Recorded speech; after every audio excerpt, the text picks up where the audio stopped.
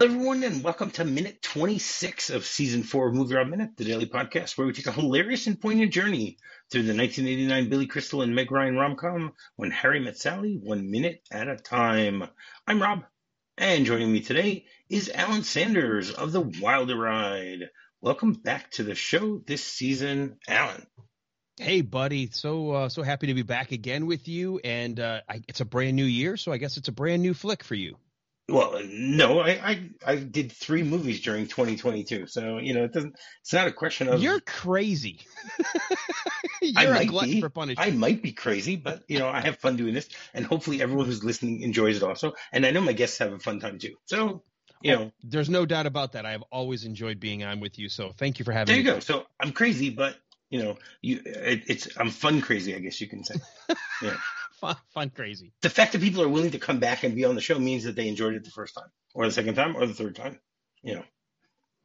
This is your 4th season that you're on of my show, and what is this, your 5th time that we're recording together, because you stepped up last season also. So I can't complain about that.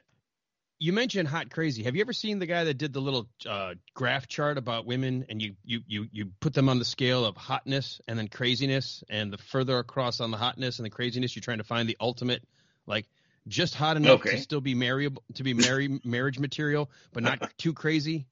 And he goes like, and if you find a perfect 10 who's not crazy, that's a dude. If you've not seen it, it's a guy that's dressed up like a 60s almost college professor. And it's the funniest little video on how do you rank the hotness / craziness of women. If you have not seen it, check it out. Okay, I will try to find it and post it, in the discussion group so people can actually see it. So we shall check. We shall wait and see how that works. So minute 26 begins with Sally responding to Marie's offer and ends with a wave beginning. So we ended things on Friday. Sally is sitting in a outdoor cafe with her 2 friends, and they're talking about things. And her friend Marie, aka Carrie Fisher, aka Princess Leia, decides that this is the time for her to get back on the wagon and start dating again, even now that she's no longer with Joe. So the minute starts off with her saying Ken Darman. We heard a little bit of that on Friday, but we didn't go into that much. So what do you know about the name Ken? Well, I both good and bad. My father-in-law, who passed away about a year ago now, here early January of last year, he was named Ken, and his firstborn was Ken, but not Junior. So I always have in my phone not just Ken or in parentheses dad, but I've got my brother-in-law Ken, which is a guy who we've done a lot of stuff with. But beyond that, it's just been a name. I never really thought a whole lot about Ken. Do you know the origin of the name Ken? Like from what background it comes from? Well, you know what? I don't know, so I'm going to take a guess, and I'm just going to go. It sounds maybe from the UK. Okay, it's a little cheating, but okay, it's Scottish. Okay, well there we go. I'm no, I know, right. But if you say the UK, I get 4 countries in one. Exactly, that's my point. You cheated a little bit, but that's fine. It's originally a Scottish name. Okay, sometimes it is the actual name, and sometimes it is a shortened version of another name, and there are a whole bunch of them. Could be Kenneth, Keenan, Kendrick, Kendall, Kennedy, Mackenzie, Kenson, or Kenelm. I've never even heard of that one. Kenelm. Never heard that either. Yeah, your father-in-law and brother-in-law are they Kenneths or are they just Ken? Yeah, the formal, I believe their birth name would be Kenneth, but right. They all went by Ken. Okay, no, they both went. Right. It's also a Japanese name that can have many different types of meanings that it could be. So one of the most famous named Kens is someone named Kenneth Sean Carson. Do you know who that is? No, I do not. Okay, if I were to tell you who is the most famous Ken, what would your response be? My first thought went to Kenneth Branagh. Okay, but No, no. So No, okay, see now. we're talking about See, Barbie's I know Ken. how you play these games. I know. We're talking about Barbie's Ken. Oh, that Ken? I never thought about that because I never had I had daughters, but they didn't play with Barbies so much, so we never had the Ken dolls. Right. But Okay. now that you say it, I think about it. Right. So his official name is Kenneth Sean Carson. I had Okay. no idea he had a middle or last name, by the way. That is correct. Neither did I till I did the research here. Okay. He was he debuted in 1961 as the counterpart for Barbie. He was invented by a man named Elliot Handler. Okay. Barbie had been introduced 2 years earlier, and they decided that they needed someone, for Barbie to be with, So they, the original inventor of Barbie is a woman named Ruth Handler. So basically, it was her son. It was named after her son, Kenneth Handler. The actual Ken Handler passed away in 1994. Okay, but they decided to use the first name Kenneth based on that. Okay, just like Barbie was named after her daughter. She had a daughter named I guess Barbara, that they called it. So he's presumed to be from a place called Willows, Wisconsin, which is also where Barbie is from. Okay, and basically he has held over 40 different occupations over the 60 years that this doll has been around. The most recent one being that he was a marine biologist. Okay. Did you know that they even had Barbie and Ken break up at some point over the years? Once again, having had 4 daughters, you'd think I'd be up on the Barbie I Ken didn't. lore, Again, I but don't know we these things either. But they never got into those dolls. They were into like Polly Pockets and some of the other things, but for whatever reason, so yeah, I never knew anything about the backstory of Barbie. I didn't even know she had a backstory. I knew she had a house. I knew she had a Corvette. right. But that's about it. Okay. All right. That's fair. So in 2004, they actually announced that Barbie and Ken were splitting up. They basically had this whole campaign that their Hollywood romance has come to an end, but that they would still remain friends and things like that. And they became platonic, friends over the next 5 years, basically.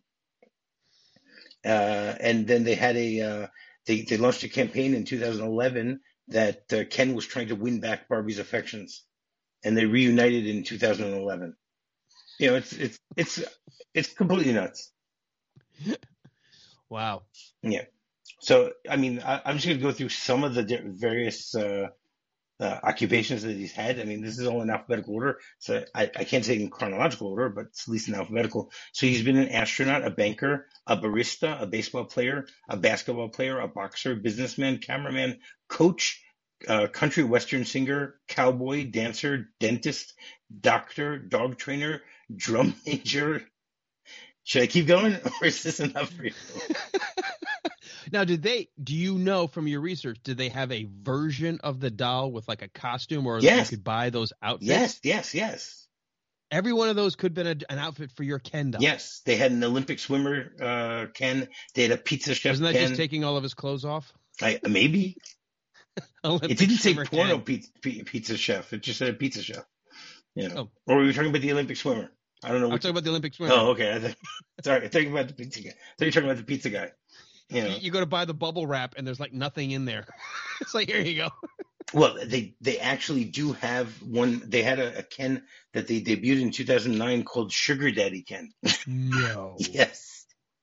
Was he a little bit older? Had kind of a grayish beard, but gold chains. It was aimed for adult collectors. Okay, the working on his 4th wife. The line actually debuted in 2010, and it obviously for obvious reasons it was very controversial because of the suggestive sounding name. So Ken had a more mature appearance and had his own little puppy that he came with it, and well, you got to attract the young ladies with something. Right. And Mattel actually defended and said that the name of the puppy was Sugar, and that's why he was known as a Sugar Daddy. But that is justifying it and trying to find a loophole. That is such a crock of shit. Completely. Who's There's the absolutely no way you go calling a Ken doll sugar daddy without knowing exactly what yeah? you're doing. Who's the idiot who thought of that idea? Hey, I've got a great idea. Let's make let's make Pimp Ken. Sure. Well, you know that you heard about because there are adult toy lines or for adult collectors, but did you hear? I think Toys R Us got in trouble because they were carrying the Breaking Bad collector's dolls, and the main guy comes with like the aqua blue colored methamphetamine as the stuff that he was cooking, and they're like, "You've got a Breaking Bad doll on the store shelves of Toys R Us selling methamphetamine." Oh my God. Not exactly a good influence for No. kids. No, I don't think so. So back to When Harry Met Sally. The name of the person is Ken Darman. Have you ever heard the last name Darman before? Darman? It doesn't sound unfamiliar, but I don't know anybody by that name personally. Right. So it is most commonly a name found in Indonesia. Okay. And basically it's one in 746,828 people have the last name Darman. Okay, that's 1 in 3/4 of a million people. Okay, there are 52,434. It is the 52,434th most common family name in the around the globe. Okay. It's also a first name. It's the 22,185th most popular name that people have. There are over 40,000 people who have the first name Darman. I mean, this is just crazy. I can't say I know 40,000 people, but I've never heard the name Darman either as a first or last name. I'm trying to figure out what's crazier, the fact that somebody actually took the time to tabulate and collate these lists, or that you actually looked them up. Well, I'm just, I'm here to give off information.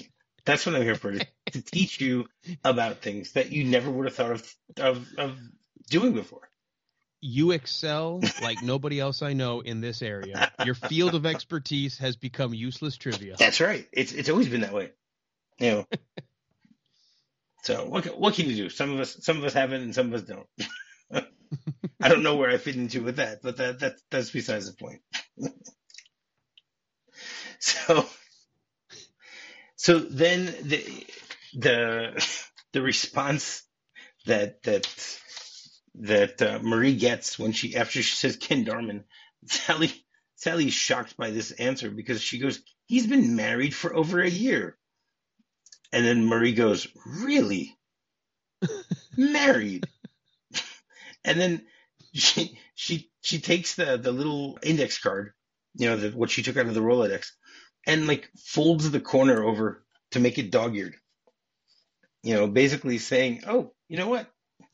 I'm going to save this one because maybe he won't be married at some point, but now he is."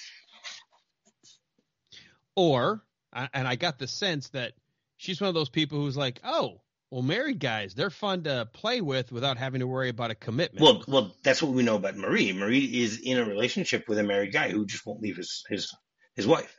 So, right. That's what she's. By the way, I was my first note I actually started with this scene, which I didn't know you were gonna bypass, and maybe you already talked about it, and that's why, because this scene already was playing out before I came on.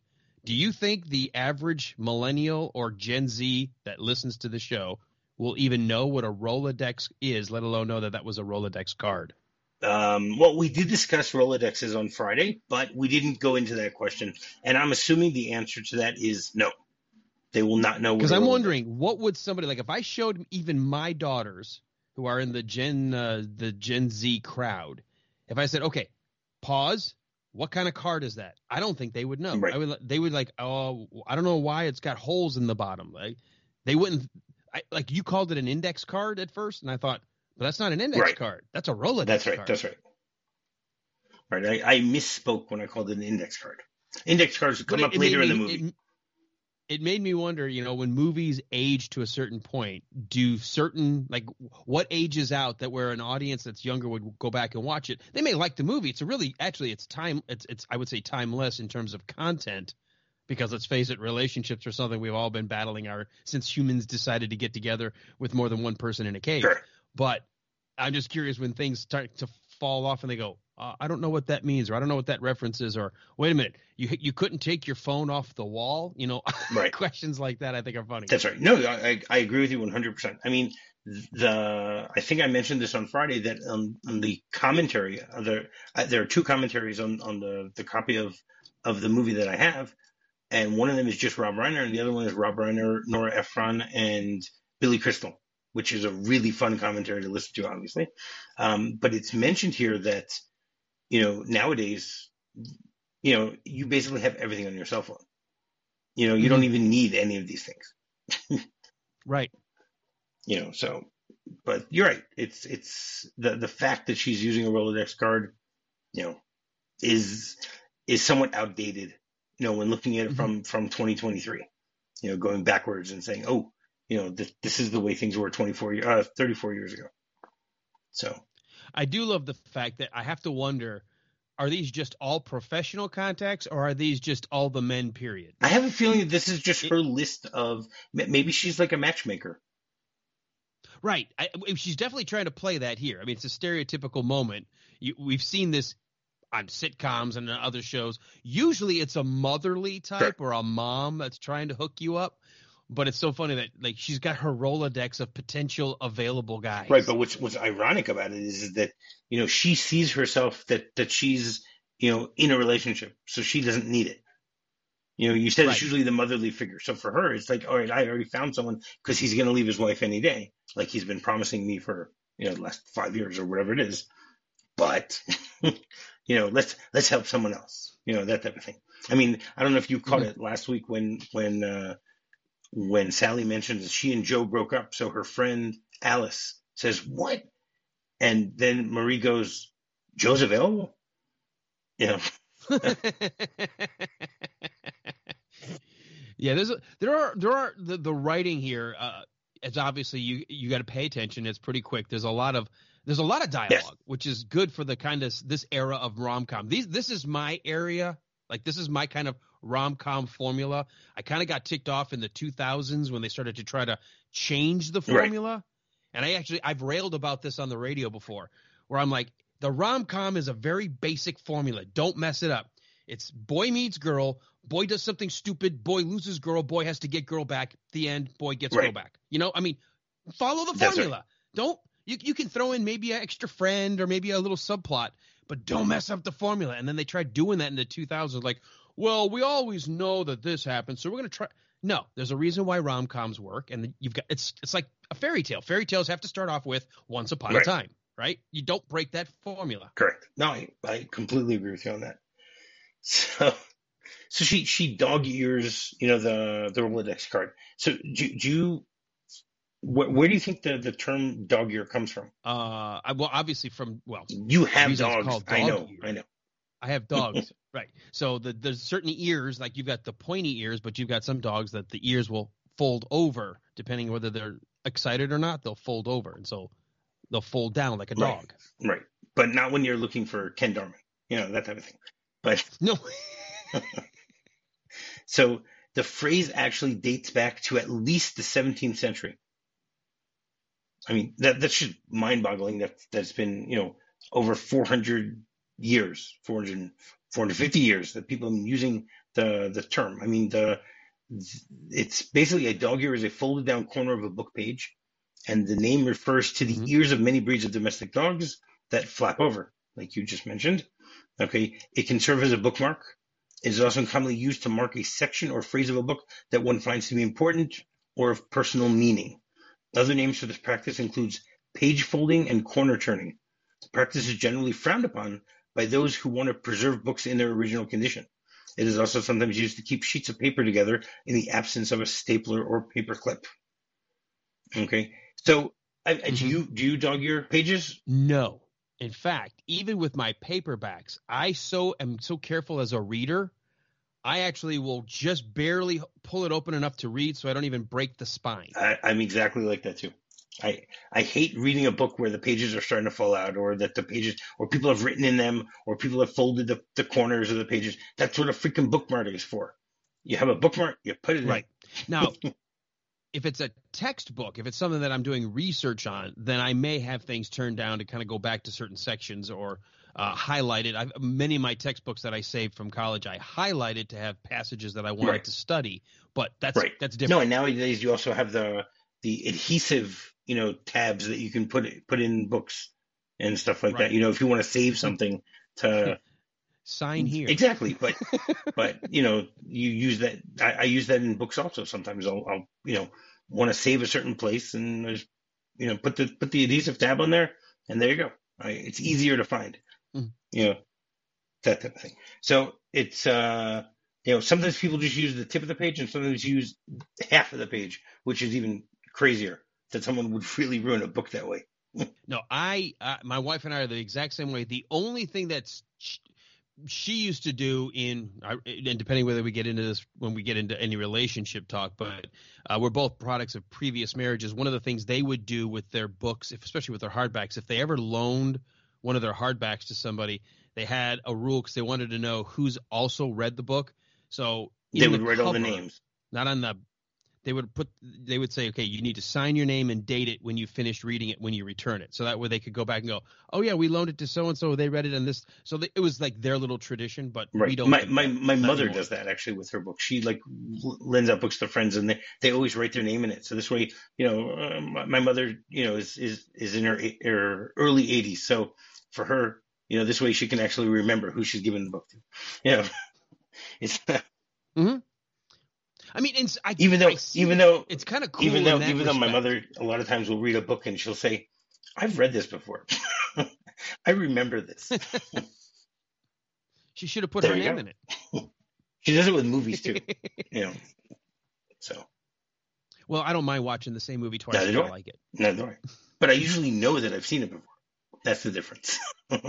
Right. I don't think I've ever done that before. I don't think I've ever started watching a movie going, this is somewhat familiar, and they can say like, "Oh yeah, I've seen this before." I usually can remember the movies. Me too. Pretty much instantly. It's rare that I won't even notice a topic. The title. Someone can say, "Oh, have you seen this movie?" And I'll be like, "Okay, I'll know yes or no right away."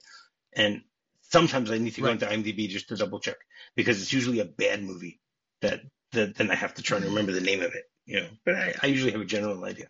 Yeah, the only other time that I have to run into like that is sometimes movies have multiple titles depending where in the world. And so if I'm talking to somebody in the UK or somewhere in a different part of around the globe, they may have had a hit movie that was named two different things or three different things depending on where it's released. That's fair. So the conversation continues. She says married and folds over the corner, and then she goes, "Oh, wait," and she pulls out another card from the Rolodex, and Sally just looks at her and goes, "Look." And then Mary goes, "I got one." Sally goes, "There's no point in my going out with somebody that I might really like if I met him at the right time, but who right now has no chance of being anything to me but a transitional man." "Okay, but don't wait too long. Remember what happened to David Warsaw? His wife left him, and everyone said, give him some time. Don't move in too fast. 6 months later, he was dead." What are you saying? I should get married to someone right away in case he's about to die? At least you can say you were married. That was Alice's, she wanted to add to the conversation. And then Marie goes, "I'm saying that the right man for you might be out there right now. And if you don't grab him, somebody else will. And you'll have to spend the rest of your life knowing that someone else is married to your husband." I mean, I love that last line. I love the idea of planning in your head because you waited too long to get the guy that should be yours. Now he's with someone else, so your husband's over there. Like as if it was hers to begin with. But I think that tells a lot about the writing of the character that Carrie Fisher plays. I mean, it's most normal people don't describe relationships the way she does. So it makes it very kind of telling of her kind of like how she views relationships. Ironically, being in one herself where she's the mistress to somebody else who she wants that husband, but he's already married to someone else. Correct. Yeah. And it's just great the way that she does it that way because from her perspective, she's, latching on to him so she doesn't lose him, even though he's someone else's husband right now, that type of thing. Now, I find it funny that she said, give him some time. Don't move in too fast. Is that what people were telling her, that she shouldn't move in too fast? So she was basically running after. She was interested in David Warsaw. And everyone Hmm. said, give him some time, don't move in too fast. And apparently, that's what Marie does. She, it's like what she was talking about last week, where she said, "Oh, Joe's available." It's like she wants to pounce as soon as she can before someone else Hmm. before someone else can get it. I mean, the whole thing is pretty convoluted. The type of logic that she's trying to give off here. About that you're going to find out that someone else is married to your husband. You wouldn't Hmm. really know. By Unless the you way, live in an alternative universe, and then you can see the various possibilities. this must be a very, very long conversation, but it just seems summed up in less than a minute because, and I do this all the time, which probably drives you nuts. But if you look at 3 seconds into this minute, Hmm. Carrie Fisher's watch, an analog watch, looks like it's 11:15. That is great. It's great that you pointed out, because later on it's 12:35. And yes, within the space of when she Hmm. goes back to look at her watch, it's definitely about a 35 or 40 minutes later. It's even more. If it's 11:15, then it jumps to 12:35. That means it's an hour and 20 minutes later. Well, at 40 seconds, it looks like it's at 11:40. So it's not yet hit 12, at least at about the 40-second mark. No, at the 30 So second mark, you can see it. It says 12:30 already. Or is that 11:30? Ah, that's 11:30. no, it's 11. It's just before 12. So, but if you look at the Right. less than 50 or less than 20 seconds earlier, Yes. it was it's been about 20 minutes for them to have this conversation. Yeah. Apparently, someone wasn't doing their work here. Why would it? That's the problem. Why would I care that you Dude, brought that I've up? done this before where I've been on sets where we're filming something for either a commercial or maybe it's something creative. And for whatever reason, the person wanted a clock in the scene. I'm like, why do you want a clock in the scene? Well, I just want to make sure we show the passage of time. I'm like, you don't know that's not going to work that way. You either take the batteries out so it's always the same Right. time, or if it's supposed to be a certain time later, let's frame the clock at that moment. But you don't know what shot we're going to make. What if we come do a pickup shot a day later or even after a lunch break? Do we remember what time it's supposed to be from the last time we shot it? And is that the angle we? I It's think such a pain to have a clock in. I think they needed you when they were filming When Harry Met Sally and when they edited it, because Nobody in the world is paying attention that's not true. to the watch. That's not true. There are crazy people like you and I that are. My wife, I think I told you this the last time we do this. She hates when I point out either continuity errors or things like that because she's like, I can never now unsee Yes. that. The scene where, Raiders of the Lost Ark, where, we think Marion's dead, is one of the most famous ones where the camera pushes in. He's got the monkey. He's falling himself into a bottle of whiskey. He's super drunk. You see like an outline behind him of the bazaar outside. And then here comes a tech crew guy wearing jeans and a t-shirt on the left side of the frame, walking, didn't even know they're filming. My wife said, I've seen Raiders of the Lost Ark maybe 100 times. Now I can never not see that dude. I never once saw him. It's like the stormtrooper hitting his head. Yes. Before I saw that, you don't notice it because he's in the second row. But once you see it, you can't unsee it. You cannot unsee it. And I love finding little mistakes like that. But I also think it's kind of funny how you just won't look at things like that. You're so focused on like the main character of the scene who might be in the center of the screen, or you're so focused on the story, you don't pay attention to the surroundings. But that's what they think. But they never, when they made these movies 30, 40, 50 years ago, they didn't know that there would be crazy people like us who would be, describing a movie in depth 1 minute at a time where we actually have the time to look at these things. What's crazy about the time we live in now, and I don't know if you remember this, like the final season of Game of Thrones, one of the scenes they've had like Starbucks cups left because they had just left them on the scene. So they went back and digitally erased them. So now when you go to watch that episode, they're no longer there. You would have only seen it the first time, and then when it went over social media, and everyone goes, "Did you see the Starbucks cups?" And then they go and digitally erase it. That's true. But that's one of the problems of being able to digitally erase things. What can I tell you? I kind of love having those little mistakes. I would hate if everybody goes back and always wants to clean up those little errors because Most people don't see it, Right. and it doesn't ruin the I movie. think You'll it's, go, oh, well, I'm totally out of Game of Thrones now. They got a that's Starbucks. right. I don't remember if it was Ben-Hur or the Ten Commandments. It was one of those Bible movies from the 50s where like, or maybe it was Spartacus. I don't even remember, where someone has like a With the modern plane watch. going. You know, Oh, a modern watch. Yeah. There's stuff like that. There was a scene. I don't know.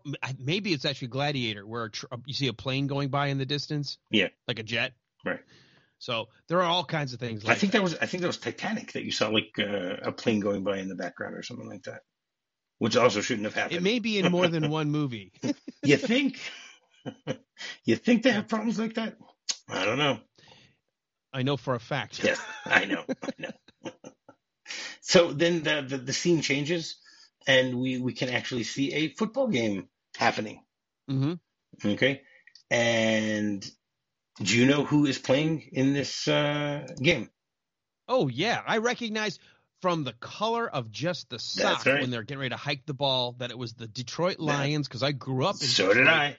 And so, yep, I knew that was the classic colors of the Detroit Lions. Yes. Now, because we can see that it's the Lions versus the Giants, okay, so we're able to actually find out when they actually filmed this. When was the real game? So the real game between the Giants and the Lions occurred on October 16th, 1988. Okay, which was a Sunday. Mm-hmm. The game started at 1 p.m. Who do you think won? Oh, I'm going to go That's Giants. right. I know my Lions. I know. Don't bet on the Lions. No, especially not in 1988.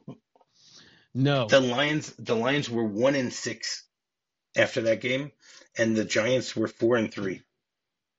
The Giants got better, I guess, over the years, but they're nobody was in the cellar like the Lions. No. Yeah. And this was week 7 of the NFL season of 1988. I could even tell you who got all the touchdowns and stuff like that, but it doesn't really matter. But it was fun to be able to see this and say, wow, I know when they filmed this scene, and it's just great watching it. So we get a few shots of the game. It's actually pretty funny that they actually spent the time for these 5 seconds of the shots of the players in the game, just to establish where the scene is taking place. It's interesting though, and I don't know if it's just my audio. It didn't sound like we were live. It sounded like we were watching a TV screen, so it actually was jarring for a second. I thought it was going to pull back, and they were sitting there watching, like on a television. First time I see this, I'm thinking, oh, it sounds like TV. But then all of a sudden I realized, oh, no, we're in the stadium. It's just that's the TV audio, because they didn't obviously have Hollywood microphones. It doesn't sound like it on the field. Okay, that's fair. But again, for 5 seconds of footage, they didn't need to they didn't need to spend that much money getting all the sound on the field, I guess. Mm-hmm. But do you know? Now, I did think it interesting. I didn't know how long the wave had been going on, but it was interesting to have, as the scene starts to end, watching everybody in the crowd start doing the wave. Yeah, that's very true. Now, do you know where the Giants play their games? Is it the Meadowlands? Yes, which is also known as the Swamp. Okay. It was open from 1976 to 2010. Okay. Now, one of the biggest issues that they had is both the New York Giants and the New York Jets played their games there. So it caused a lot of problems, because in the early 70s, the Giants used to play in Yankee Stadium, which I didn't know that. That was really surprising to me. And then, in 1971, the Giants had made a deal with the New Jersey Sports and Exposition Authority in order to build them a stadium.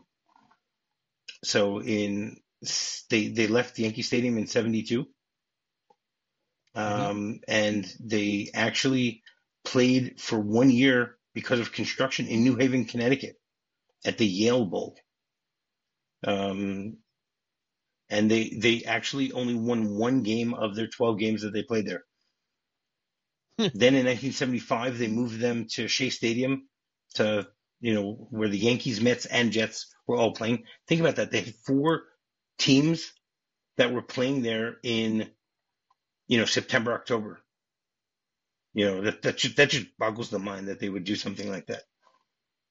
That Well, I think obviously sports has grown as a money-making proposition over the years, but you didn't used to see communities that wanted a separate baseball stadium, a separate football stadium, and so because the sports only had a little overlap, they would actually share. And I would always think as a kid, why do I see a baseball diamond where they're playing football? And that's because they were playing on a ball field. right. That's right. Now, so we talked about the fact that the Giants and Jets shared the stadium, and they actually broke a record that was held in Wrigley Field. That as of in the beginning of the 2003 season, which was the 20th season that they had the Giants Stadium, they had hosted 364 NFL games because of the fact that they had two different teams playing there. So basically every week they were having a game, and Wrigley, the record was 365. So and they were there for 50 seasons.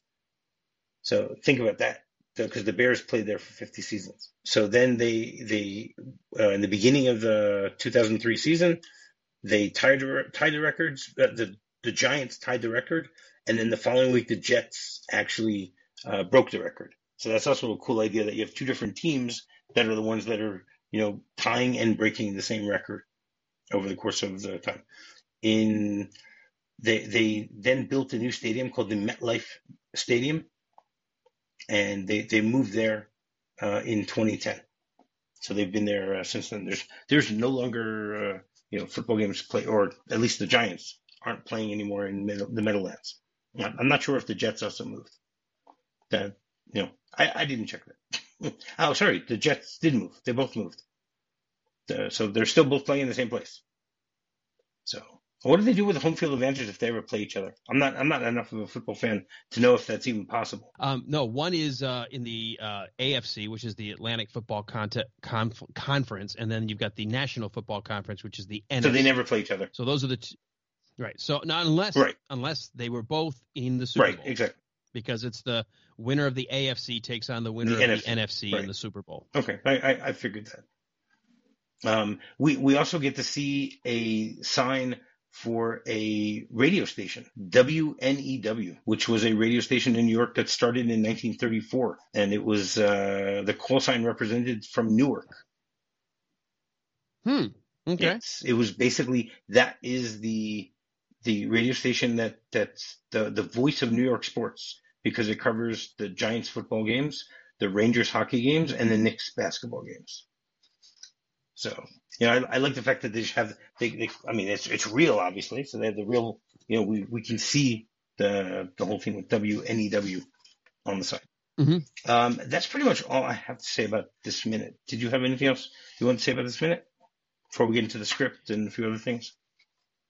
Well, one of the things, since it's my first chance talking about just in general the main characters, and we get to meet, for me, Meg Ryan for my first time. She has never looked better than in this scene to me, with Carrie talking about trying to get back on the dating wagon. I don't know what it is. It's the kind of the tousled hair. It's that late 80s, not quite as poofy. You were starting to move into the 90s look, but her eyes, her makeup, everything. I mean, this is what made Meg Ryan like the girl next door, but just cute as a button, and it just looks amazing. Yeah, no, I agree with you. This is the movie that put her on the map. She was in other movies beforehand, but this is the one that, I mean, this is her first lead role. I will tell you this too, and I know we're going to get to it at the end, but a lot of people consider this one of her best overall films. Now, I don't know if it's the best performance, but when you rank all of the movies she's in, this one's usually at the top. Okay. Well, we'll get there later today. You're jumping the gun there a little bit for your. Well, no, I just meant not me personally. I'm talking about like when you look at the IMDb ratings or the Rotten Tomatoes ratings. So many people consider this one of the best movies that Meg Ryan happens to be. Right. Okay. Like just as a movie. Right. Okay, that's fair. That makes a lot of sense. Okay, so the script, again, this is a version of the script from August 23rd, 1988, which I guess is was it a month and a half or almost 2 months before the football game that we just talked about. So there aren't that many changes in this particular minute, but one of the things I like is the descriptive nature of the script itself. So it says, when she goes, really, married? And it says, Marie takes Ken Darman's Rolodex card and dog ears a corner of it and places it in the section at the back of the box. Then she pulls out another card. So, I mean, this is even in the script. This isn't something that Carrie Fisher decided to ad lib the way that she's doing it. She's doing it exactly as Nora Ephron directed her to do so, based on what was written in the script. So I just find that amazing how it translates so well. That you can have a 3-sentence line in a script, and then have the actor who's being directed by the director and following the script, and do it in such a way that reading it off the paper and seeing it on the screen is exactly the same. That's something interesting. Because I've taken some script writing classes, and then you hear other people talk about writing scripts, and generally speaking, they say young fledgling writers, they make the mistake of putting too much description. Let the director decide. Let the actor decide. But then you do stuff like you look at older scripts like this movie, or one that I did with our collective Movies by Minutes group, Silverado, where it's written almost like the shot list. Yes. Like, this is exactly how the writer saw every single moment, including what was in the background, what kind of field was it, what kind of time of day was it. I mean, just so much detail. Yep. And it works because of that. And the only other difference is that in the script, they are in Shea Stadium. So, maybe, I doubt it, since it's not taking place in 75, so they're not at a football game. I guess they're supposed to be at a baseball game. But, I like the fact, after doing the research, that I saw, that the Giants there was this one season where they played in Shea Stadium, and the script says, okay, they're at a baseball game. I mean, it doesn't make a difference if they're at a baseball or a football game or whatever it is. I mean, we'll talk about that tomorrow, that, it doesn't matter what type of sporting event they're at. That's not the issue.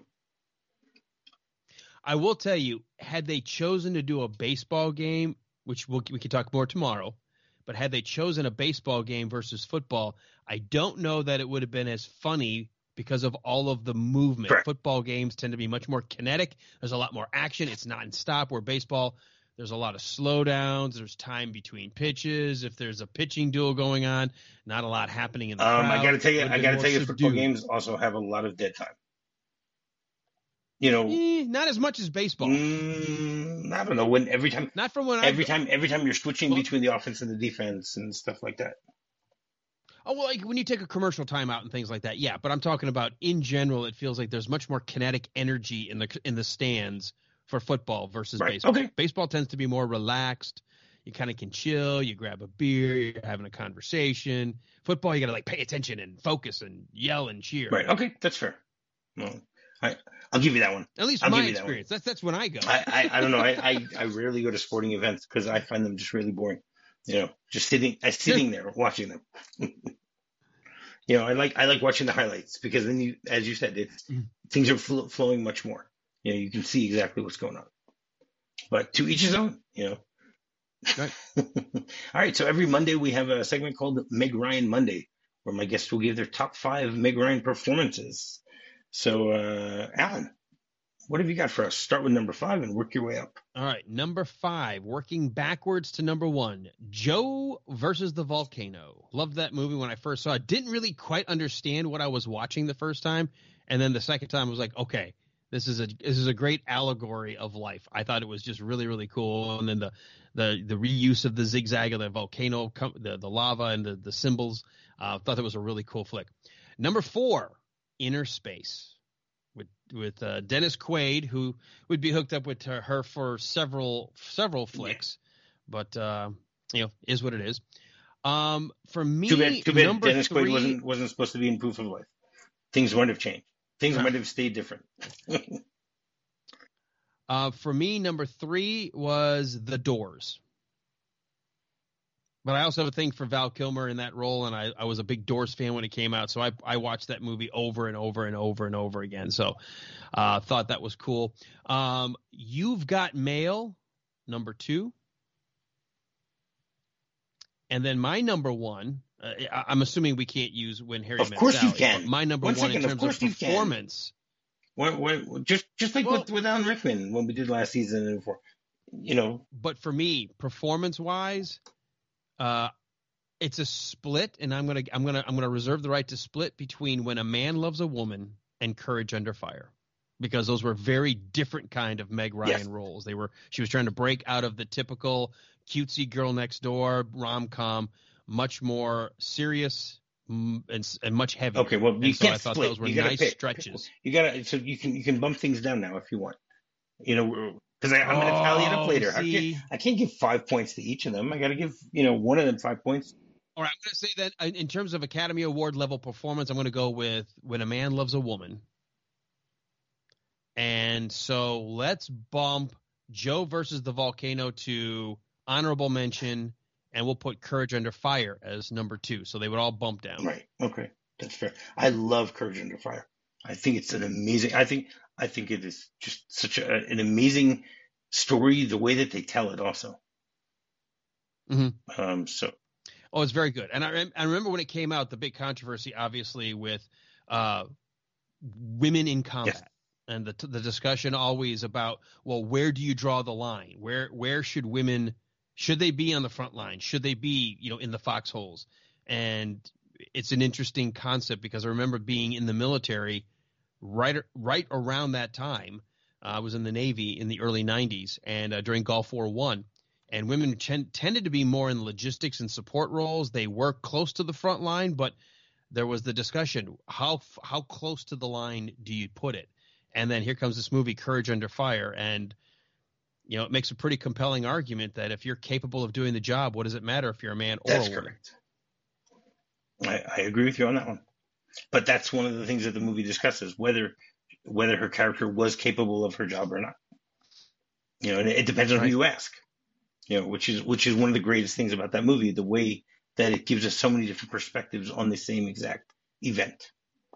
And trying to figure that out. And there's nothing wrong with having Denzel Washington as the lead male. Of course not. I think he's an astonishing actor.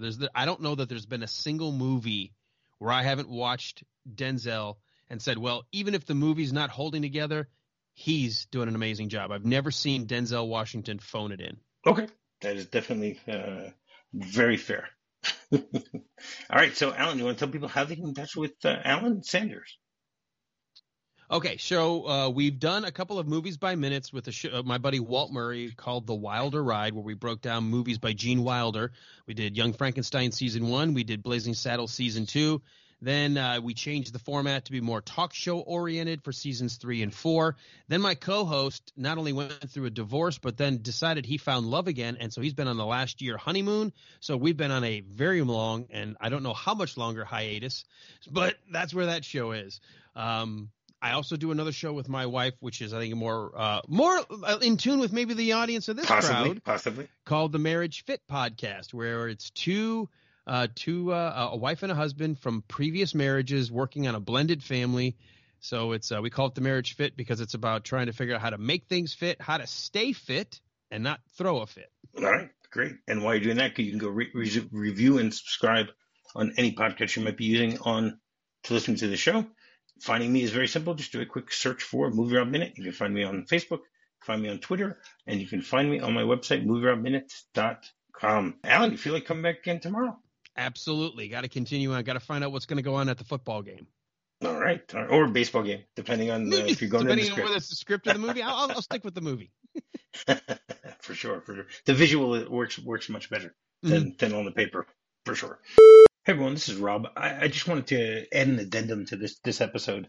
A fan of the show, Blake Riley, who is a huge Giants and Jets fan, and is also another MXMer like us. I mean, he's done Clerks Minute, he's done the Mighty Ducks Minute, he's done a bunch of others. So he happened to point out to me that apparently my research on this episode wasn't as concise as I had hoped it was, because I'm not a football fan, but apparently he is a massive football fan, and he decided to bring up certain points that I got wrong on today's episode. So I just wanted to just quickly point out the correct information. So first of all, thank you very much, Blake, for getting in touch with me, for letting me know that I did make some mistakes. It happens. We're all human. We all make mistakes, especially in fields which we are less experts in and stuff like that.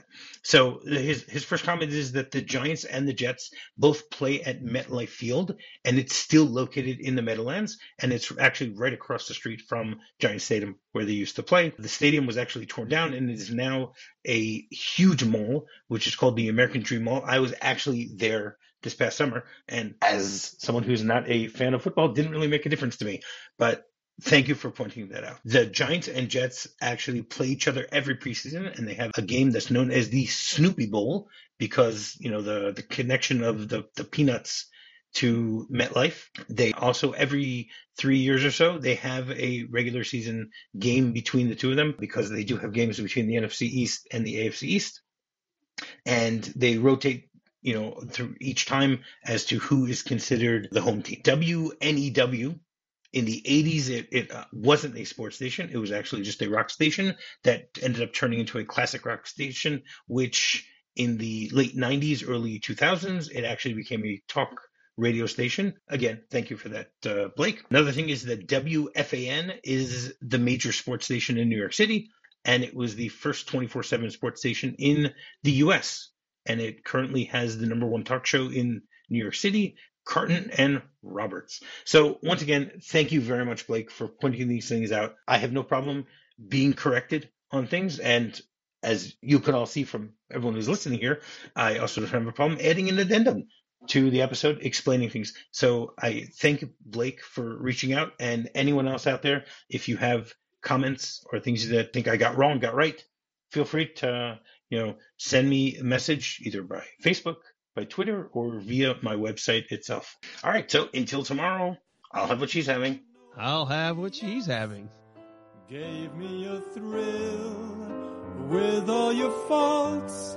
I love you still. It had to be you. Wonderful you. Had to be you.